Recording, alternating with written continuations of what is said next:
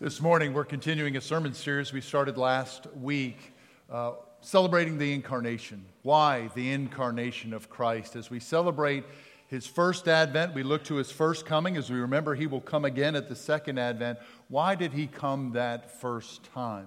Last week, we looked at the power of the Incarnation. That Christ came, as He reports in John chapter 10, verse 10, I have come that you might have life and life abundant. And as we search the Scriptures, and this may be a multi-year Advent season as I continue to look through the Gospels and the Epistles as well as the Old Testament, just reminder after reminder, not contained in what we call the Christmas stories, but reminders again about why I have come. In 1 John, we're reminded, I think chapter 3, verse 8, why did Jesus come? And you will not find this on a Hallmark Christmas card or on a Hallmark Christmas movie. The reason the Son appeared was to destroy the works of the devil. That's partly why He came. You hear Jesus say, since the Father sent Jesus and gave Him a commandment as what to say. There's this reminder of His teaching ministry. Or when Jesus says to His disciples, this is important, why I came was to send you out. Peace be to you, just as the Father sent me, I also will send you. So there's reminder after reminder in the Gospels, in the Epistles, and throughout all the Scriptures, why did Jesus come at Christmas? We'll just highlight a few, but today's we cannot miss. It's really the heart of why Christ came. And I think in the early mid-2000s, the Washington Post did a social experiment, and they contacted Joshua Bell, one of the world-renowned violinist, to go play down at the Metro. And so he went and played for 45 minutes at the Metro and just played beautiful songs on a $3 million+ Stradivarius violin. And there's a YouTube video you can look up for that as you watch for those 45 minutes, and they speed the video up so that you see people passing him by in like triple time, just racing past him. 45 minutes. I think only 27 people of the hundreds or maybe thousands of people that passed him in the 45 minutes stopped and actually gave him a tip. Now, just a few nights before that, he had sold out, and the back seats were worth hundreds of dollars. He collected $32 that particular day at the Metro because we are all busy. We've got stuff to do, and here is beauty and music, and they could not stop, and they missed it. We can't miss what John Calvin would say is the sole purpose of the Incarnation, and that is for our redemption. We're reminded in Scripture, in Luke chapter 19, Jesus says Himself, the Son of Man has come. This is why Christmas is. The Son of Man has come to seek and to save the lost. Paul would say to the church in Galatia in chapter 4, verses 5, God sent forth His Son, born of a woman, born under the law, to redeem those who were under the law, so that we might receive adoption. John chapter 6, 39, this is the will of Him who sent me, Jesus says. I was sent for this, that of everything that He has given me, I will lose nothing, but raise it up on the last day. We celebrate at Christmas. Why the Incarnation? Why was the Word made flesh? For our redemption. Sarah and I, along with 25 other people in our church family, are going through the Wesley Institute. It's 2 tracks at Wesley Seminary. Ours is the Bible track, going through all 66 books of the Bible weekly for 2 hours over a 9-month period. We encourage you to do that. It'll start back up next fall. Ben would love to talk to you about that. Well, the seminary professor we had this week, Dr. Schreiner, told everybody in the class, not only is it okay, but it is important that pastors share illustrations from the Lord of the Rings. He said it, so I'm going to bank on it. At the beginning of Fellowship of the Ring, if you've seen the movie or read the book, there's this reminder, the Elf King's talking to this group that has come to talk about what do we do with this evil ring that always corrupts, always leads to death, and we can't let the evil one have it because he'll take over the world. What do we do? And everybody says, well, let's just destroy it. Let's be rid of the thing. And here's his response to them. It was in the fires of Mount Doom that the ring was made, and only there can it be unmade. It must be taken deep into Mordor and cast back into the fire one of you must do this. Why Christmas? Why incarnation? Why was God made flesh? Only there, where sin entered the world and corrupted and caused death, only there can it be unmade. And so Christ took on our flesh, our condition, sympathized with us as our high priest, and came that he might die to redeem us from our sin. It's interesting, after that little speech by the Elf King, everybody there, the dwarf lords, the warriors, the elven archers, the wizards, they all start arguing about what to do. But it's just this little hobbit.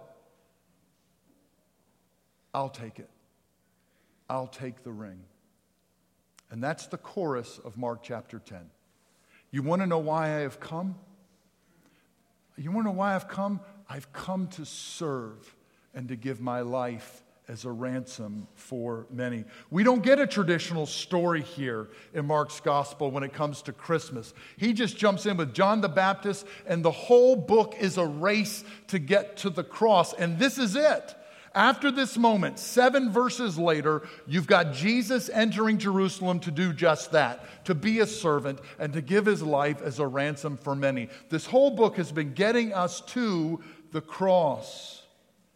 We've talked before in my first Advent with you all that in Luke we see that Jesus is the universal Savior. In John, he is the Logos, the Word of God. In Matthew, he is the long-awaited and promised Messiah and King. But in Mark, he is the suffering servant. He has come to suffer and to serve. The context of this passage, James and John have just been asking for seats in glory. They've been asking, hey, let us sit there. We want to be up here. Or as Renee just said, me, me, me. And y'all, that's our culture. It's not just social media culture. It's not just Western culture. Walk into a Christian bookstore. It's Christian culture. Those books are all about me. Me and Jesus. How I can be more in Jesus. When Jesus comes, he comes to say, not me. I did not come to be served, but to serve and to give my life as a ransom for many. Go back to verse 37. James and John are arguing about wanting to be great. You want to be great, verse 43. Jesus says, suffer. And he insinuates here that they will suffer.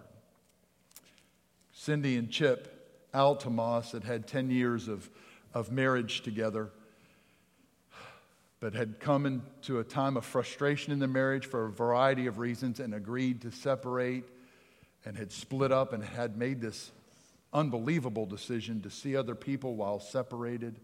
And Chip took advantage of that. In the midst of that, through those months and up to a year, he began to get sick and found out later he had kidney issues. He was in kidney failure, would need a transplant. All the loved ones and friends got tested, and somehow his separated wife said, let me be tested. And she was a match. What do you do with that? And she said, you can have my kidney. And so what do you do with that? And after the surgery, they had a recommitment service for their marriage. His thinking, how do you say no to someone who would die for you? That's what Mark 10 reminds the church. I have come not to be served, rightfully served, but to serve and to give my life as a ransom for many. How could we serve or desire or want any other? So quickly, what's then our response? If that's his gift to us, if that's his life for us to serve and to give, how is it you and I, in light of that, because of that, how is it you and I will serve? How is it you and I will give ourselves away? When Mary gets this word that she will be the very mother of the Son of God, we know that story well in Luke, that she is greatly troubled. And she certainly has questions. How can it be that I could do that? But what's the ultimate response? Behold, the bond slave, the servant of the Lord. Let me serve. Who is that for you? How is that for you. I love how one commentary put it this week. This is the attitude required of those who follow Christ, who gave all and serve for us. The attitude required is loving disposability on behalf of others. Because of Christ's great love for us, because of his serving, how will you and I be lovingly disposable to others? A pastor wrote a very true story of, and was confessed about his own stuff when he got a call on a Friday at 5. Jeff admitted as a pastor he was ready to go see some friends, but he got a call from a man whose name was Jimmy, and he said, "Jeff, I'm feverish and I'm not well. Can you come help me?" Now, Jeff had already put in a 60-hour week. He had friends and family to go see, but he said, "I'm going to go," but he wasn't happy about it. And so he goes to see Jimmy, and Jimmy not only was feverish, but because of his illness, wrestling with AIDS, and over that long season, and it had devastated him, he had gotten sick on himself. And so here he comes inside that house. He can smell it immediately, and he gets to cleaning up on the floor and taking care of Jimmy. Now, Russ comes downstairs, who's also battling that illness, and he gets sick on himself because of the smell of what Jimmy has done. And in his mind, Jeff says, "I got to be honest, I didn't want to be here. I'm struggling with being here, but I'm going to clean this up and I'm going to serve them." And then Russ says to Jimmy, "I get it now. I understand." And Jimmy says back to Russ, "What do you understand now?" "I understand who Jesus is. He's like Jeff. I came not to be served, but to serve and give my life." How is it? Who is it? Where is it? You and I need to be lovingly disposed on behalf of others. And not just in terms of service, but as we close, this reminder too that Jesus gave his life. Where is it, as Paul says to the church, "I die daily"? What is it in our response to Advent? Where is it? How is it? You and I will die to self. Yield our lives, submit our lives to his word and to his work because of the great work that he has done for us. Where is it? Who is it? How is it? You and I need to serve. How is it you and I need to die? This Advent, Jesus, would you come and do that work? And if you doubt, he will come and do that work. If you doubt his grace, he has given us a sign. He's given us a reminder of his great love for us, that he would come, assume human flesh, live a perfect life in that flesh, give his life for us on a cross, and that every time you and I come to this table, we can remember again the great work and grace that he offers the church. So would you hear the invitation? Christ our Lord invites to his table all who love him, who earnestly repent of their sin and seek to live in peace with one another. We remember as we share together in this meal that on the night in which Jesus gave himself up for us, he took bread, gave thanks to God, broke that bread, gave it to his disciples and said, "Take, eat. This is my body which is broken for you. Do this in remembrance of me." After the supper was over, he took the cup, gave thanks to God, gave it to his disciples and said, "Drink from this, all of you. This is the blood of the new covenant poured out for you and for many for the forgiveness of sins. Do this as often as you drink it in remembrance of me." Let us pray. Almighty God, pour out your Holy Spirit on us gathered here and on these gifts of bread and cup. Make them be for us the body and blood of Christ, that we may be for the world the body of Christ redeemed by his blood. By your Spirit, make us one with Christ, one with each other, and one in ministry to all the world until Christ comes and we feast at his heavenly banquet. Through your Son, Jesus Christ, with the Holy Spirit and your holy church, all honor and glory is yours, Almighty Father, now and forever. Amen.